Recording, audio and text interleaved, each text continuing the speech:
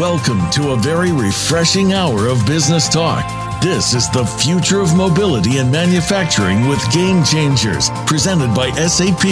The best-run businesses run SAP. You'll hear from the innovators who know how to use game-changing technologies and business strategies to shake up the status quo in the automotive and industrial manufacturing industries and supporting ecosystems, and help them move in exciting new directions. Now, here's your host and moderator, Bonnie D. Graham. Welcome, welcome, welcome. If you want to help make the world a better place, then it's time to run and drive with the Game Changers, and this is where the best run and drive. Welcome, I'm Bonnie D. Graham, and this is an exciting day because this is the series formerly known as The Future of Cars with Game Changers, and it has had a makeover, a repurposing, and this year it is called The Future of Mobility and Manufacturing with Game Changers Radio. So today is the debut of the new series that used to be, and we're going to continue talking about automotive, but we're adding a broader topic of mobility and looking at manufacturing. So let's see what the buzz on the street is today. I recently heard about a study by PwC and the Manufacturing Institute that found that organizations are realizing that D&I, that's diversity and inclusion, will likely play an increasingly pivotal role as the labor market tightens and skills gaps persist. What does this mean to the manufacturing sector? What does it mean as organizations, any company, is looking for more experience and different backgrounds in their workforce to spur innovation? Let me give you some statistics that will make this even clearer. The study I referenced found that in 2016, women comprised 47% of the total U.S. labor force. That's 47%, just less than half, but only 29% of women worked in the manufacturing sector. Why does this matter? Well, MAPI, you may not have heard of it. I looked it up. It's the Manufacturers Alliance for Productivity and Innovation, says the manufacturing sector employs fewer women than it did 20 years ago. And the number of black workers also shrank slightly during the same period. So even though we're seeing innovations, we're seeing progress on the factory floor, we're seeing automation and Internet of Things and machine learning and all kinds of sensors telling when machines are going to break down and how to be more efficient. Get this, men make up 71% of the manufacturing workforce, but overall, their workforce labor participation is 53%. That doesn't quite balance out. So, question on the table today. What steps must companies take to entice, draw, retain, attract and retain the best and the brightest to work in Industry 4.0 enabled factories while diversifying their workforce? It's a huge question, and I have two experts joining me today. We know them both very well, who are going to help us figure this out. So welcome again, and let me tell you who my panelists are, and then I'm going to invite them to tell us what they've been up to, what they're doing, what their roles are. So first up in a moment, we'll be speaking with Ellen Sasson, S-A-S-S-O, and I always want to say it with a French pronunciation, Ellen. She's at SAP. And Gary Nelson, I can only say Gary Nelson because I can't figure out a different way to say it in French. So welcome to both of you. Ellen Sasson, welcome. And please tell us, what have you been up to? For people who've never met you on the radio before, Ellen, what do you do at SAP, and what's your involvement in this big field called automotive mobility manufacturing? Go ahead, Ellen. Hi, Bonnie. This is Ellen, and my role at SAP, this is my third year, Automotive Industry Executive Advisor, North America, which means I have the honor and the privilege of looking at the automotive industry across North America, and where SAP has a very strong heritage is across the big automakers generally in supply chain, service parts management, manufacturing, finance, procurement. We have a very strong presence with the people who make cars. And then we've also extended into the suppliers that supply those manufacturers. But recently, I've been looking at another aspect of automotive, which is on the B2C side, so to consumers, with auto dealers, with mobility, with kind of a different space for us. We're moving quickly into that space because it's such a part of the whole ecosystem. So that's what I've been doing. Hope that helps. Ellen, question. This inequity, I'll call it an imbalance in the makeup of the workforce. Is this something that manufacturers are aware of? Are they saying, gee, we really don't have enough women, enough minorities in our workforce, and we're lacking this energy, this force of creativity and innovation? Are they aware of this, or is this something that industry watchers are saying they need to do? What I'm asking is this something they want to do? Maybe it's a bold question, but what do you see, Ellen? Okay, I don't mean to be cynical, but they don't have a choice. Everybody needs talented people. So whether you want women or African Americans or Hispanic, whatever you want or don't want, it's secondary to you need talented people, period. And I think that awakening has happened in the last few years. It's not about who you want. It's about talent, period. Thank you very much. I like that. The word from the mountain, or the word from the car at the top of the mountain. Thank you. We'll be talking about cars a little bit later. Ellen, always a pleasure to have you back. Gary Nelson, welcome. How are you? Have you been? And tell us if somebody doesn't know who you are, Gary. What do you do? And what's your take on the question I asked Ellen? What are manufacturers waking up and saying, oh my goodness, we don't have enough talent? Are they saying, wait a minute, this is not a balanced workforce? First, tell us what you do, and then weigh in, please. Gary Nelson. Well, first of all, Bonnie, thanks for having me back again. It's a real pleasure to be talking with you. Thank you. I am Ellen's counterpart for industrial machinery manufacturing at SAP. So I cover all of North America in complex, discrete manufacturing environments for heavy equipment and the componentry that goes into them.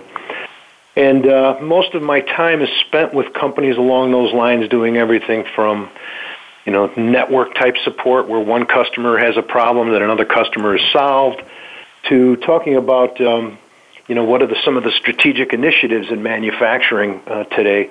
And those include some of the things that Ellen mentioned for industrial machinery as well. Things like, customer centricity and moving a B2B world into kind of a B2C experience for the customers. Mm-hmm. It involves factory automation initiatives. Certainly a lot of things in service and new business models. But one of the other major things going on in industrial manufacturing, the whole point of this next hour, is there is an aging workforce and there is talent wars going on. And companies are keenly aware of this right now, and they're doing a variety of different things to try to combat it. I'm going to say, go into this topic, that I agree completely with Ellen. I think that in some cases, I think most of the companies I work with are aware of the need for diversity, and it's beyond a public relations move. I think that, as the millennials, if you will, rise in different places in companies, and folks who kind of grew up without, some of the baggage of the 60s, 50s before that, I think they take it as just kind of a normal thing, a natural evolution.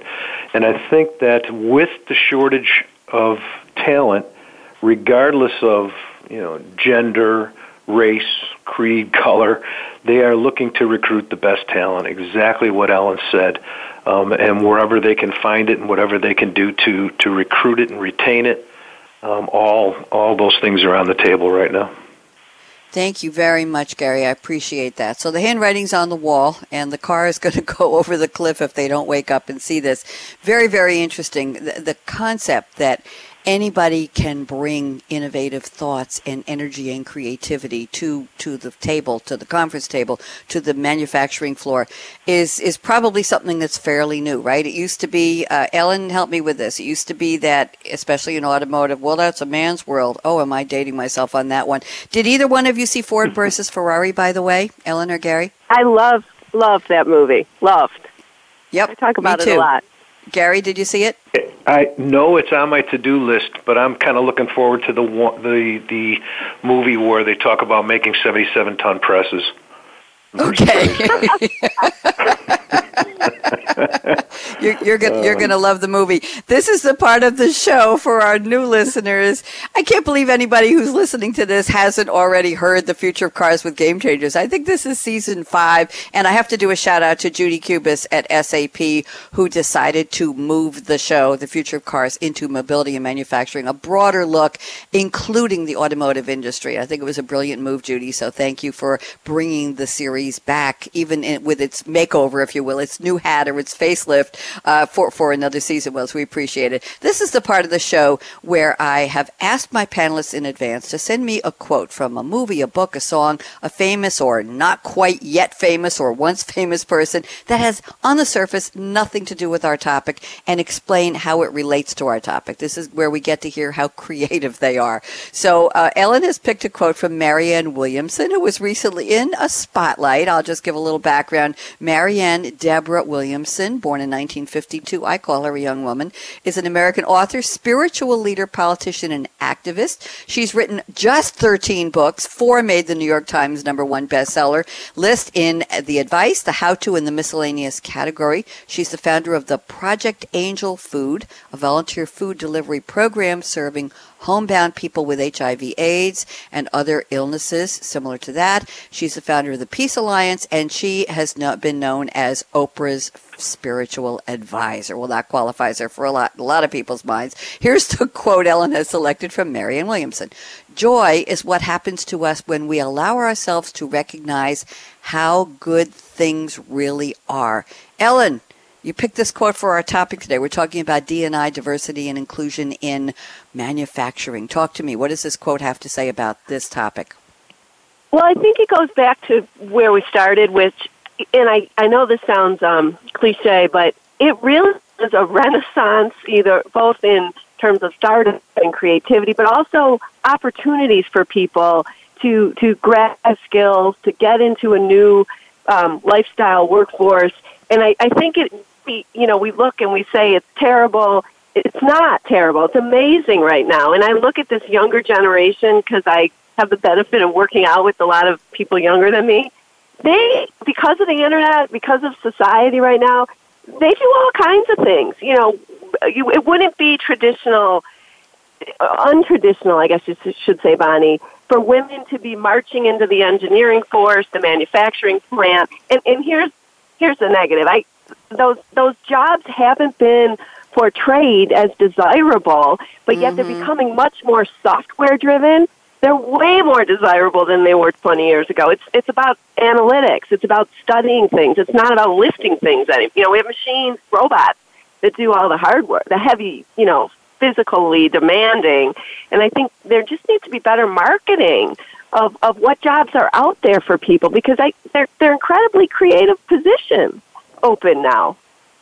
So very interesting. And Ellen, we've talked about this on other series. We had a series called The Future of Manufacturing with Game Changers a few years back, and we talked about how there is maybe a small, but a groundswell of excitement when somebody says to a person, what do your children do if their children are working age? Well, my son or my daughter works in manufacturing, and they're on the factory floor, and they're helping to control the process, and they've got this iPad, and they're connected to the network, and they're making decisions, and it's all automated. There is this new cachet about being involved in manufacturing. Is that getting promoted enough, Ellen? No, I think maybe we need more movies. Like you brought up Ford versus Ferrari, and I'm just going to pivot to that for a second, because it heightened, it showed you how somebody outside of the traditional four walls of Ford, Carroll Shelby, could really shake up Ford. And I think we need movies, and to Gary's point, I don't think to be about, people making a difference in kind of those super creative areas like plants.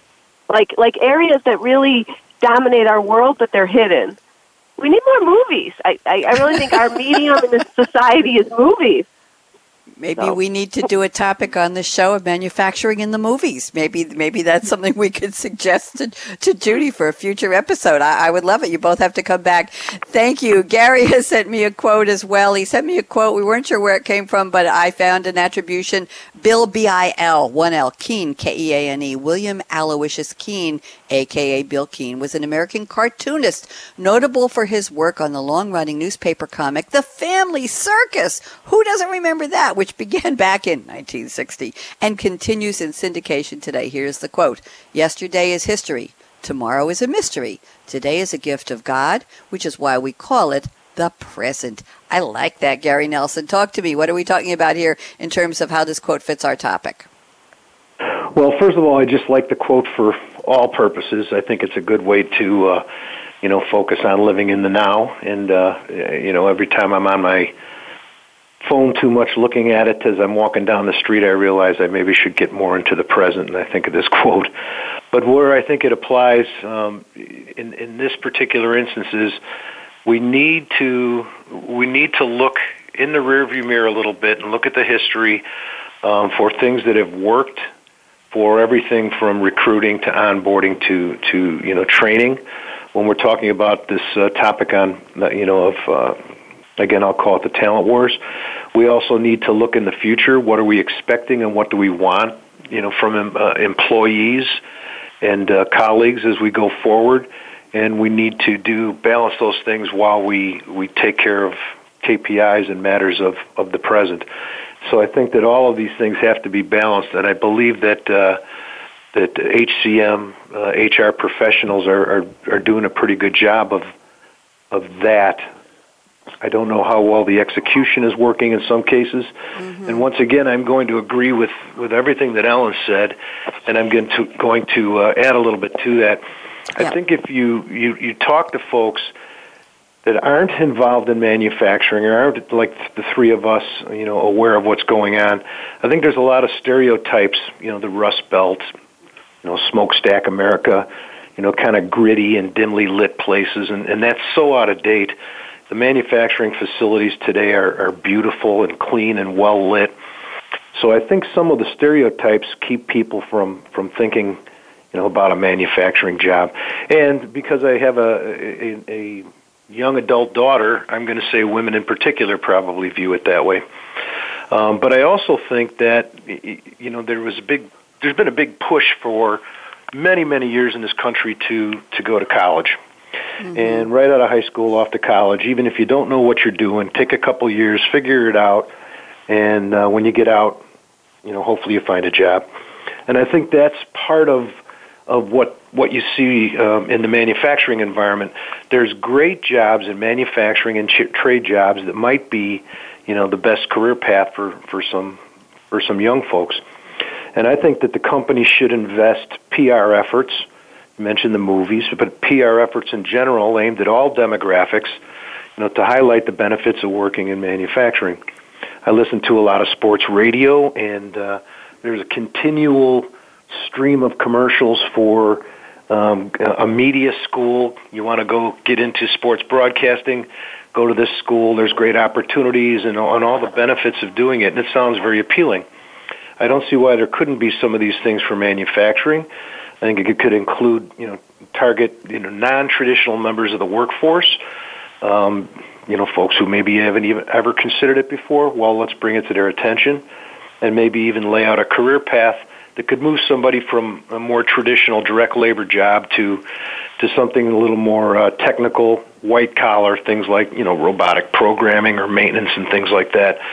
Just as Ellen said, I think that the heavy lifting part of it and cobots and robots and things are, if not gone, going away. And, the jobs are very attractive. As Ellen said, and make a parent proud when you talk about what your kids are doing in the manufacturing environment. Mm-hmm. Thank you. Yeah, I mentioned that because we did a couple shows about that, Gary, where people said there was an excitement. I'm looking at stereotypes in manufacturing jobs. I was going to Google that, And I'm looking at some of the headlines. Some of these articles date back to 2004, but skilled trades employers fight dirty job stereotypes. This was an article in USA Today in 2014. Here's another one from manufacturinglounge.com, attracting women to the male-dominated manufacturing industry. This stereotype is no longer true. Hundreds of thousands of manufacturing jobs are unfilled. Here's another one. Manufacturing hiring, new challenges and opportunities. Are worker stereotypes causing a construction skill shortage? Here's another one. Putting 5 manufacturing stereotypes to rest for good. And another one, stereotyping the stereotypes. This was from for 2014. And myth-busting American manufacturing. That was from MAPI, the organization I quoted a few minutes ago from a 2017 article. And here's one, $100,000 factory job. What's uncool about that? These are jobs for the taking, but kids don't want them. Stereotypes about factory jobs still persist, and the media isn't helping. This is an article back 8 years ago from February 2012. That was in CNN. Gary, any thoughts on that? What's uncool about that? Stereotypes are not allowing people to take these jobs. What do you think, Gary? Well, I think they're doing a pretty good job with those types of publications in combating it. I think it's something that the parents can have a discussion with their kids. If I had a pretty good idea that my kid wasn't interested in college, wasn't capable, or wasn't interested in doing it, I think I'd rather say, here, I'll give you $150,000, go buy a house and go get a job in manufacturing, instead of taking on all this student debt or me sending all my money off to college for you to have a good time. So I think there's education at many levels for it, but I think all of those articles do a nice job. I assume they do. I haven't read them, but do a nice job of highlighting the stereotypical aspects that I think people have when they think of manufacturing. And I don't even think some of those things pertain in, a lot of trades. Hey, it sounds kind of fun if I'm a carpenter or an electrician or something like that. But it does in other trades and in manufacturing, and we need to combat those. And here's a quote. Ellen, I'm going to have you jump in a second. The quote is on TV from this article from Money CNN in 2012. On TV, kids don't see many positive images of manufacturing, said Bill Mock, president of Mock Mold, a manufacturer of plastic molds in Benton Harbor, Michigan. A show will have a scene with an old dark building with a bird flying out of it, and something bad happens. And somebody from the Alliance for American Manufacturing, Scott Paul, said, he's the executive director, said pop culture has a big impact on young people. The only recent positive pop culture depiction of manufacturing he could think of was in the movie Iron Man. Very interesting. Very interesting. An aspiring machinist, a popular factory job, can start training at age 18 and do a 1 to 2 year manufacturing apprenticeship. In 5 years, he or she, and they said that in the article, he or she could be making more than $50,000. In 10 years, it could double to $100,000 salary. Not bad for a 28-year-old. Very, very interesting. Very interesting. Ellen, thoughts? Stereotypes? Well, I think that, and I was thinking of this as you were speaking, and this is totally an auto geek person speaking, but when you look at the cars that we've got today, like the beautiful, look at a Tesla Roadster or a new Porsche, any of these things, they're truly works of art that are coming off the line. They're not, so if we could start equating maybe this end product with, it comes from manufacturing, it comes from a supply chain, then we're changing the image. So maybe even Ford versus Ferrari was the right kind of movie, just in terms of people are passionate about their cars. Those are physical things, right? Those are that we're creating digital twins. So that's one comment. I think that the end product isn't some dumpy, unlit, ugly thing. It's the work of art that we see on roads all the time. That's one thing. Secondly, we're seeing women, come to the top of these manufacturing companies. I'm thinking of Mary Barra at General Motors. I'm sure there's many others. That's attractive, too, to women. And also, I was also thinking, just at the level of hiring people, you want to be recruited by people who are like you. I think there's a comfort level. So the more we see women, running plants or CEOs, the more attractive these professions become. And I love everything that Gary said, because I agree. I don't think college is for everyone, and I think there's an incredible way to get educated without college, one last comment, I was at the North American Automobile Association this past weekend. The biggest issue in car dealerships is service techs. There's no service techs. So they will train you to work there. I mean, you're going to get tech skills. You're going to get computer skills. It's all computer-based now. So there's so much opportunity if people only knew about it. And I think the community colleges are helping in that regard. Yeah, good Ellen, point. Good point. I agree. I love what both of you said. I have something to add here from this article. Believe it or not, the last word, the last sentence is, one idea is to turn to pop culture. And here's the quote. Maybe we need someone cool like Clint Eastwood to say, go work in factories, as a follow-up to his Super Bowl Chrysler ad. This is 2012. I thought that was That's just great. Yes, that was a true. great suggestion. Somebody needs to do that. Well, maybe we need a female. Maybe we need an Oprah to say something like that, or an Ellen, or anybody else with a Lady Gaga, somebody with a single name, one of those one-name icons, to say it's cool to work in a factory, manufacturing, any kind of manufacturing for everybody. I think we do need a pop culture campaign. Guess what? Ellen Sasson and Gary Nelson have been working so hard talking to me. We've gone a little bit, not off course, but off of the normal format of the show. So I'm going to give them a break. I'm going to take a quick water sipping break for 90 seconds. What we're talking about today is, first of all, this is the debut of a brand new series under the Game Changers family umbrella. The title is now The Future of Mobility and Manufacturing with Game Changers Radio. Shout out again to Judy Kubis at SAP, who has the vision and the foresight to renew the series and change it from the future of cars to this broader category, and we're very happy with that, Judy. And our title today is The Future of Talent and Diversity for Mobility and Manufacturing. Ellen and Gary, I'm going to give you a quick 90-second sip break, whatever you've got on your desk there, on your table, and we're going to be right back. So I used to say, don't even think of touching that mouse, that app, that dial. We'll be right back, and instead I'm going to say one word: stay. Aaron, out.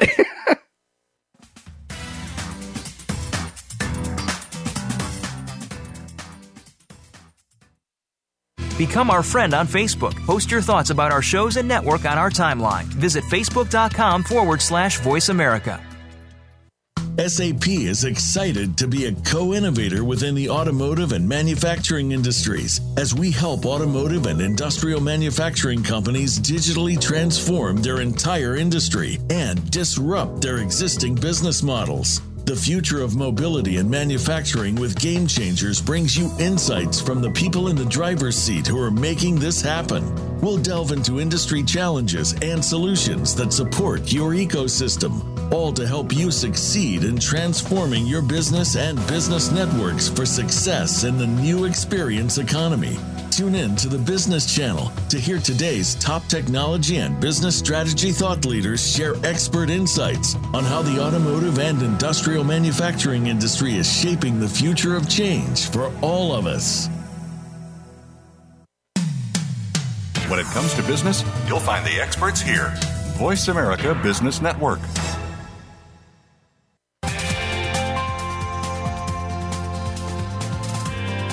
You're listening to The Future of Mobility and Manufacturing with Game Changers, presented by SAP. Email your comments and questions to bonnie.d.graham@voiceamerica.com. And you're invited to tweet during and after the live show at Twitter #SAPRADIO. Now, let's get back to the future of mobility and manufacturing with Game Changers. Here we are, and we're back, and we're talking today with Ellen Sasson and Gary Nelson, both at SAP, both very sharp about this topic. The topic on the table is the future of talent and diversity for mobility and manufacturing. Who is this workforce? What are they comprised of? We've already had a very interesting conversation in the first half, and we're going to rev it up a little bit even more. So, Ellen, here's what you told me before the show. Let's go with this statement to start the formal roundtable portion of the show. You say the speed of 5G and internet connectivity means people are more mobile than ever, and that means retaining talent is harder than ever with the tightest labor market in history. Ellen, tell me more, please. Well, I think because the market's so tight with labor, people have their choice of where they want to work.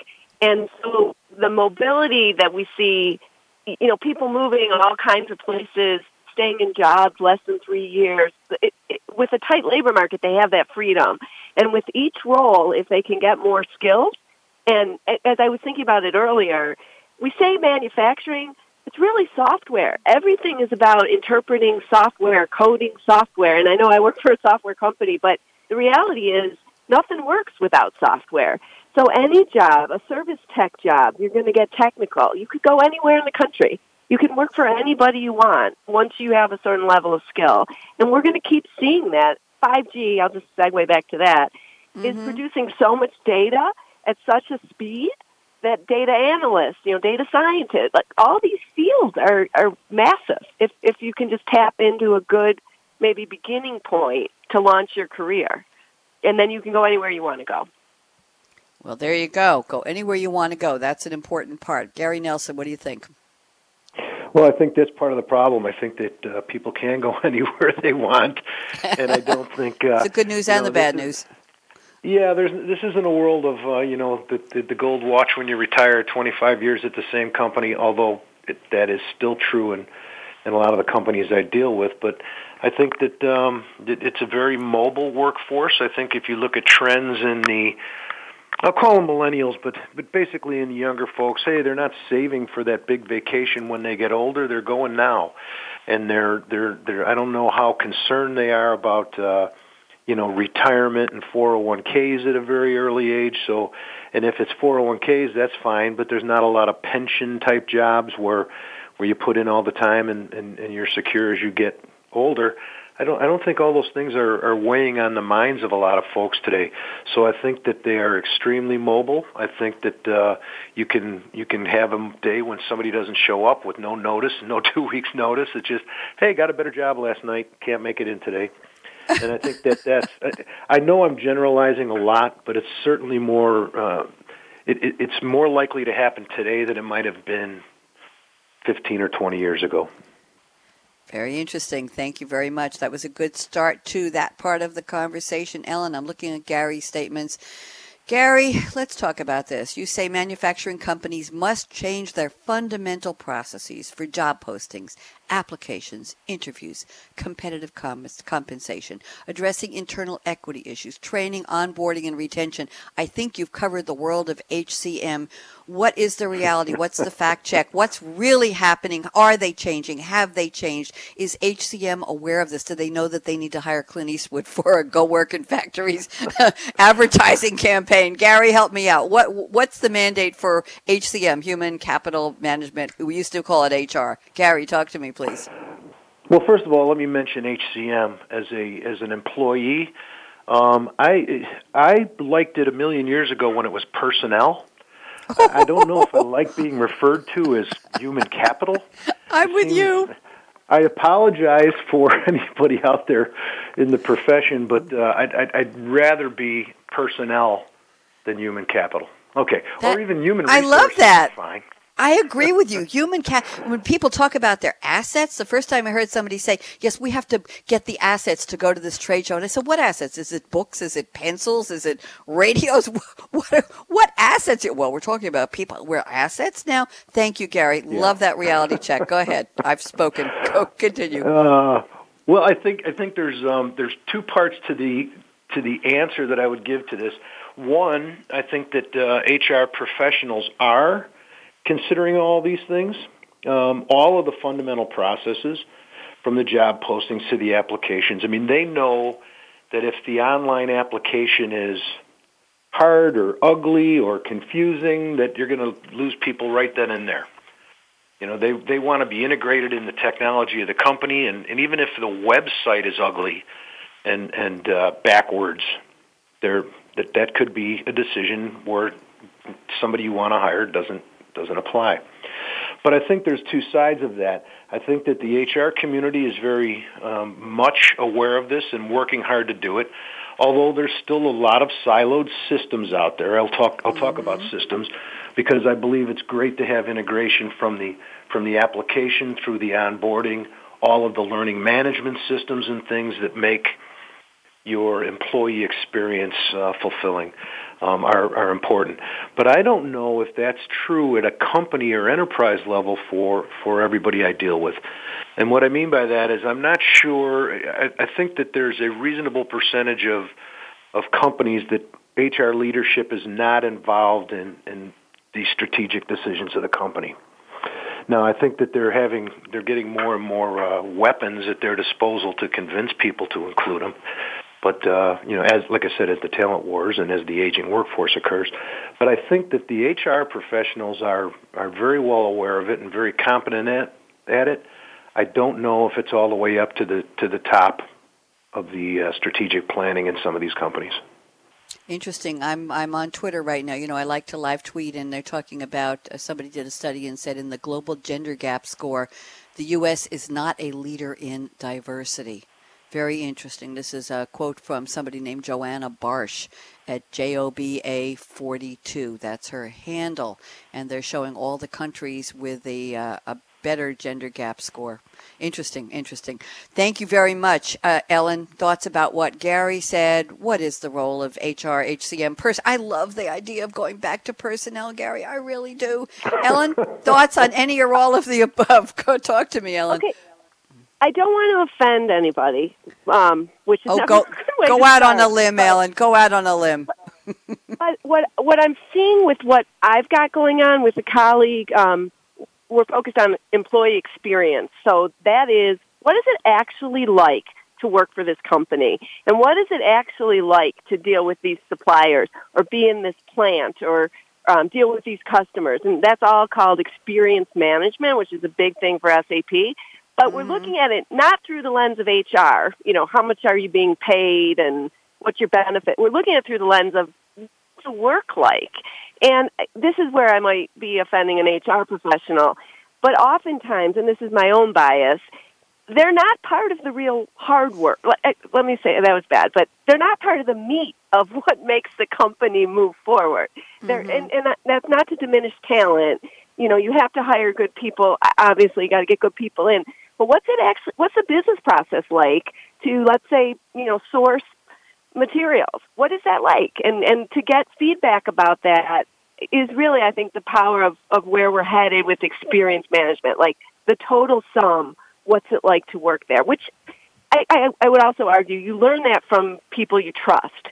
So if you have a friend at that company, they're going to give you the straight scoop on what it's like. And that's why the network matters so much. Mm-hmm. So those are my thoughts. Thank you very much. Gary, anything you want to add before I pick a statement from Ellen's list? Gary? No, I think I'm all covered on that topic so far. Okay. Ellen, I'm looking at your statements here, and here's a couple of interesting. I'm just going to cherry pick a little bit. You say, creating the right work experience, a safe, stimulating, satisfying work environment is the job of leaders. Culture retains people. The cost of churn in the workforce is extremely high.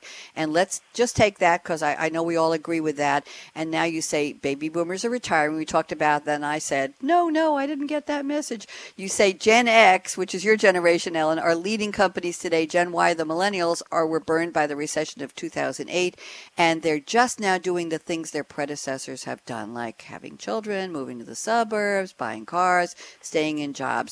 So what is the generation that's going to wake up and say, yes, manufacturing is a cool place to work. Yes, I can make a difference. Yes, I can join a company that has a culture that maybe I can impact in terms of worldwide global responsibility, social responsibility, in terms of sustainability, all the good things that not just millennials, but everybody wants today. Ellen, so who's going to be able to make this change? Who's the one that Clint Eastwood's message hypothetically is going to reach? Ellen? I think it's that Gen Y group who are in their early 30s right now who have waited. They didn't have kids in their 20s. I think I don't know the exact number, but I think kids have waited longer. They're in their 30s now. They're having children. And this was a message at this automobile dealer show that, and Bonnie, you'll like this, that idea of mobility, and people not owning cars, they're actually moving. Economists like from J.D. Power and Cox Automotive, they're going the other way. And these Gen Y, are moving to suburbs now. They're doing it in their 30s, their late 30s. They are buying cars. This mobility idea that everyone's not going to have a car is probably only true in the urban environment. And once you get old enough that you want children, you're going to have a car, and probably you're going to want a job, if not sooner, where you're developing the skills we're talking about, which would mean a manufacturing job. And you also talked about sustainability. Yes. The more of these companies, like even Delta Airlines, they just made a massive announcement about climate emissions. You know, they're going to plant 1 billion trees. Like, big companies are taking this very seriously now, which means their workers are demanding it and their customers are demanding it. So it's an interesting time, but I think just this younger generation, it took them longer to have children, to want a house in the suburbs, to want a car. But they're there now. They're getting there. And thank you for that. And I have the article here from March 2020. Delta Airlines will commence its 10-year transformation to become carbon neutral, a pledge that will cover the company's air and on-the-ground emissions. The announcement was made by Chief Executive Ed Bastian, who announced a $1.6 billion profit share for Delta's employees. Woohoo! There you go. Thank you for that, Ellen. Gary, join us. Thoughts? Well, I think that I hadn't thought about it quite as thoroughly as Ellen has, for sure, but I think what she said makes perfect sense. You know, I think that once you move to the suburbs and start having kids, you want your own car. If you've ever had car seats and transporting kids around, and I don't even mean soccer clubs, I mean just babies, you're not hauling that stuff in and out of an Uber or a, forget the Uber, just, the next generation of the shared ride. So I think that's really, I'll call it insightful. I think that that's something I hadn't really pondered before, and I think people will still be having cars. I think that the environmental aspects that you just alluded to, Bonnie, are very important to the Gen Y and the millennials. I think it's important to everybody, but I think they're more conscious of it. But I think at some point there's a balancing act between, I need to have that big car to satisfy my own personal needs versus save the planet. So I think they're all interwoven through that. Thank you very much, both. I'm laughing to myself, and now I'm obviously laughing out loud because Ellen knows from back in some of the earlier Future of Cars shows, and especially when I was doing some remote hosting for the SAP, the BP for Auto conference, Ellen. That would happen. It was happening in Vegas, I think it was. I used to ask each of the people I interviewed whether I was looking forward at 2020 or toward 2020, and that would be 2025. Will you have the keys to your own car in your pocket in the next 5 years? Remember, Ellen? And I used to take a poll of who was going to have their own car. I said, I'm one of those. Yes, I have the sports car. I love it. I don't have a family to transport around, and my friends who are tall, well, too bad. They're going to get down and squeeze themselves into my 370Z. We're going to put the top down, and here in Durham, we're doing 80 on a good day on I-40. And coming from New York with the LIE being the world's largest parking lot, this is like, woo, I'm doing 80, and everybody else is too on a sunny day in the middle of the week. So I have to ask both of you, we're not at the end of the show yet, but I have to ask you, Ellen, will you have your own car keys in your pocket versus the shared mobility economy by 2025? What do you predict? You're young. What do you see? I want my car. I love my freedom. It's my office. It's literally my office, too. So, we need the car. And then, Bonnie, after you go back to Gary, let's get back to IoT, because I think the car is critical on the IoT side, too. So. Absolutely, we will. Gary, car keys, your pocket or shared economy? No, 2025 for sure. It'll be very similar to what it is today. I'll have my own car keys, and I will use Uber when it's most convenient, or if I'm going to have a couple glasses of wine when I'm somewhere dining. But otherwise, I will have my own car keys. Now, if you ask me 2040, they'll have taken my license away by then, and then I will be completely reliant on a car. But at least I know I'll be able to share a ride and not be stuck at home like previous generations. Oh, that's a good looking forward. I finally let my mother convince herself at I think 96 that it was time to not be driving any longer, and it was a sad day for her. But there were always cabs, and there was me on the weekends. We went shopping together for groceries and taking her for clothes or whatever she wanted, and it was a delightful way for us to spend more time together driving her around. So I know. I don't know how old you'll be in 2040, Gary, but what can I say? I don't know if I'll be around. Probably will. Anyway. Let's go back. Ellen, we have a few more minutes. IoT, Internet of Things. What are we talking about here? It's exciting. It's sensors. It's data pouring in that we never knew we had before. It's analytics. It's data scientists, a new field in the workforce. So, Ellen, what is this going to do in terms of future of talent and diversity? Talk to me. All right. So I think when Gary talks, his industry is even more advanced in terms of taking the Industry 4.0, taking in sensor data, using it in the plant, because it's a lot more stable. You know, the auto industry, because these vehicles are going all over, and there's consumers, and there's privacy laws, and there's lots of reasons that it's confusing right now. But ultimately, these auto manufacturers are going to make cars that are doing over-the-air updates, you know, as much as possible, and then we're going to need new brake pads and new oil changes if it's still a combustion engine. But the demand for service is going to shrink because of the software, because of IoT. So, and Gary's industry is even more advanced in that way. Gary, in terms talk. Of go ahead. Gary, I want to hear what you say about your industry. How advanced is it? Is Ellen right? Yes. And it's the industrial machinery. I'm going to go back to the stereotype of the dirty old factory. A lot of times people consider the industrial manufacturers as laggards as far as technology goes with a stereotype, but it's not true. They've been doing telematics, and long before it was called Internet of Things, they've been doing connectivity. If you put a $1 million piece of mining equipment up in a mountain somewhere in the middle of nowhere, it's got to be connected at some level. And this is true. So asset overall equipment effectiveness, as it is called, as a KPI, has always been critical to these. From a sales perspective, I sell my equipment based on some of these wonderful KPIs, and from a buyer's perspective, if the stuff's not running, then it's costing me a ton of money. So yes, it's been very it's pretty prevalent in some of the best use cases that I know of are coming out of the industrial machinery environment. Interesting. Do you think more PR about that, Gary, will make people excited about coming back and working in manufacturing? Younger generations who will aspire to be in an Industry 4.0 enabled factory or facility, which I mentioned in my opening here, talking about enticing the best and the brightest to work in Industry 4.0 enabled factories. And companies, of course, will get the benefit of diversifying their workforce. Do you think that there's that, I use the word cachet, that sexiness of, wow, we got technology at work here and you can be part of it? What do you think? I think it absolutely will have an impact. And I think that, you talk about the cachet. So when I was a younger man, when we talked about robots, I saw Tobor the Great when I was a kid, which you'd have to Google that, anybody else listening, but Tobor is robot spelled backwards, and it was a real cool robot movie. And the Lost in Space robot. And I have a 1960s version of a toy I had as a kid called Mr. Mercury. Google that and look at the images. So I consider the robotics to be very, very cool, and I think that people still do.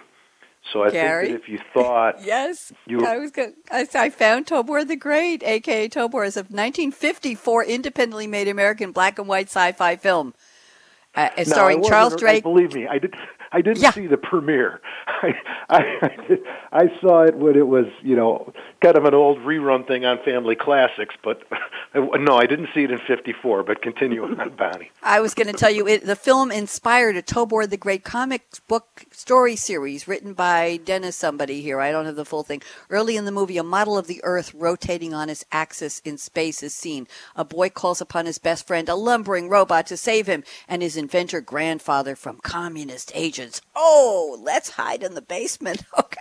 I hope I didn't offend anybody. Cold War. Tobor will save us. My goodness. And I still think ahead, robots have that cachet. The robots still have that cachet, I believe. I think they do. Ellen, go ahead. Ellen? I was just going to say my 21-year-old son went to Seoul, South Korea to see it, and he got off the plane, and you're greeted by robots. Like, that's who comes to greet you, welcome to Seoul, and giving you directions on where to go. He videotaped. I mean, it's remarkable. If you land in Seoul, you're greeted by a robot today. Exciting and a little bit creepy. I'm sorry. It's time for our crystal ball predictions round. Gary agreed. Ellen, let's start with you. I have 6 minutes left to close the show. So let's say, I can give you both 2 minutes apiece. Ellen knows that's astronomical in Game Changers Radio Land to have 2 minutes for your prediction. So Ellen, look ahead into the crystal ball. Let's go to 2025 to 2030, if you don't mind. What do you predict? What do you see the future of talent and diversity for mobility manufacturing? Is it going to become more diverse, and how? Ellen, predict, go. 100% yes. It's going to be more diverse, and it's going to be driven by people who know people, who get new people into their work environment. I mean, I don't think there's any other way to get enticed into something new and different. Like, let's say you've never done technology, software, robots, any of that. But someone invites you in to some kind of company where you can learn those things, it's only going to blossom. We're going to see more and more diversity. And diversity in all ways, Bonnie. That's age, older people back to work, women, African-American, Hispanic, whoever. I think it's all going to be, if you're motivated and you're determined, you're going to be welcome. That's my prediction. Thank you very much. And, well, she didn't take up nearly 2 minutes, Gary, so I can give you 2.5. Go ahead. I'll take it. Well, I think you're going to see from 25 to 30, you're going to see, some of the trends that are going on now continue and increase. Like, there'll be more contingent labor. There'll be more, automation, of course. There's going to be robotic process automation eliminating repetitive tasks. And why do I mention these things? Well, when I was a kid in grammar school studying history, they would talk periodically about Ford and how he built the plant and paid everybody a lot of money and they wanted to work there, and he didn't pay them a lot of money because it was benevolent. He paid them a lot of money so that they would buy his cars.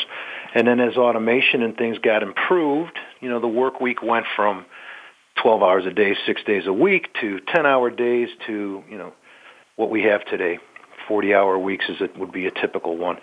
I think that we will be on 4-day work weeks in a lot of industries. I know Microsoft tried this in Asia and was great success. Productivity increased, employee satisfaction increased, and I think with all the automation and the things I mentioned in the beginning of my answer, I think there could be a 4-day work week on the horizon, and I think that would be another great attraction. If I could go to work in a factory and only do it 4 days a week, I think that would be a reason for me to look at it. Now, of course, there's expenses and there's some manufacturing with startups and shutdowns, and you can't necessarily do it. But there's a lot of places that would go to 4-day work weeks or 4 10-hour days in the past when demand was low. And I think that the demand for labor goes down a little bit as the automation increases. So I think that you'll see more and more companies by 2030 go into a 4-day work week.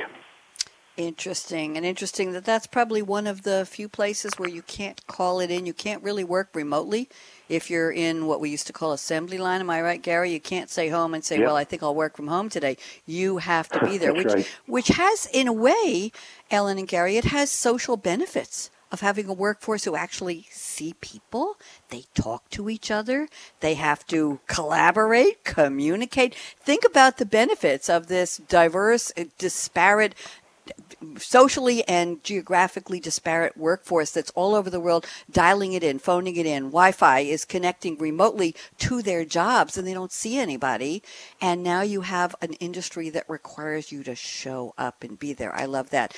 Ellen Sasson and Gary Nelson, it has been a real pleasure speaking with both of you. Thank you for being so here, authentic, real, in the moment, lively, prepared, and I really enjoyed that. I want to say thank you to my engineer. I call him Engineer with with the nerves of steel. Aaron Keller at World Talk Radio Voice America. And again, thank you so much to Judy Kubis at SAP for renewing the series and renaming it. Judy, we love the new name. So here's my call to action. And by the way, a little birdie told me in Michigan they do 85 miles an hour in the right lane on the highways, and nobody even says a word. So there you go. Let's all go to Michigan with our sports cars. Here's my call to action, and how appropriate for this show. Fasten your seatbelt. What in the world are you waiting for? Go out and be a game changer today, just like Ellen Sasson and just like Gary Nelson at SAP. We'll be back in a couple of more weeks with a new episode of this series, and we're here every Tuesday, 10 a.m. Eastern, live on the Business Channel with one of our many Game Changers radio series. So mark your calendar, tune in. Bonnie D. Graham signing off. Bye-bye.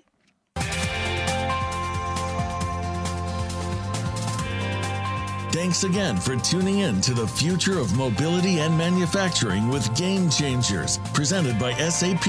The best-run businesses run SAP. To keep the conversation going, tweet your questions and comments to Twitter hashtag #SAPRADIO. Please join host Bonnie D. Graham again Tuesdays at 7 a.m. Pacific, 10 a.m. Eastern Time on the Business Channel. We wish you a positively game-changing week.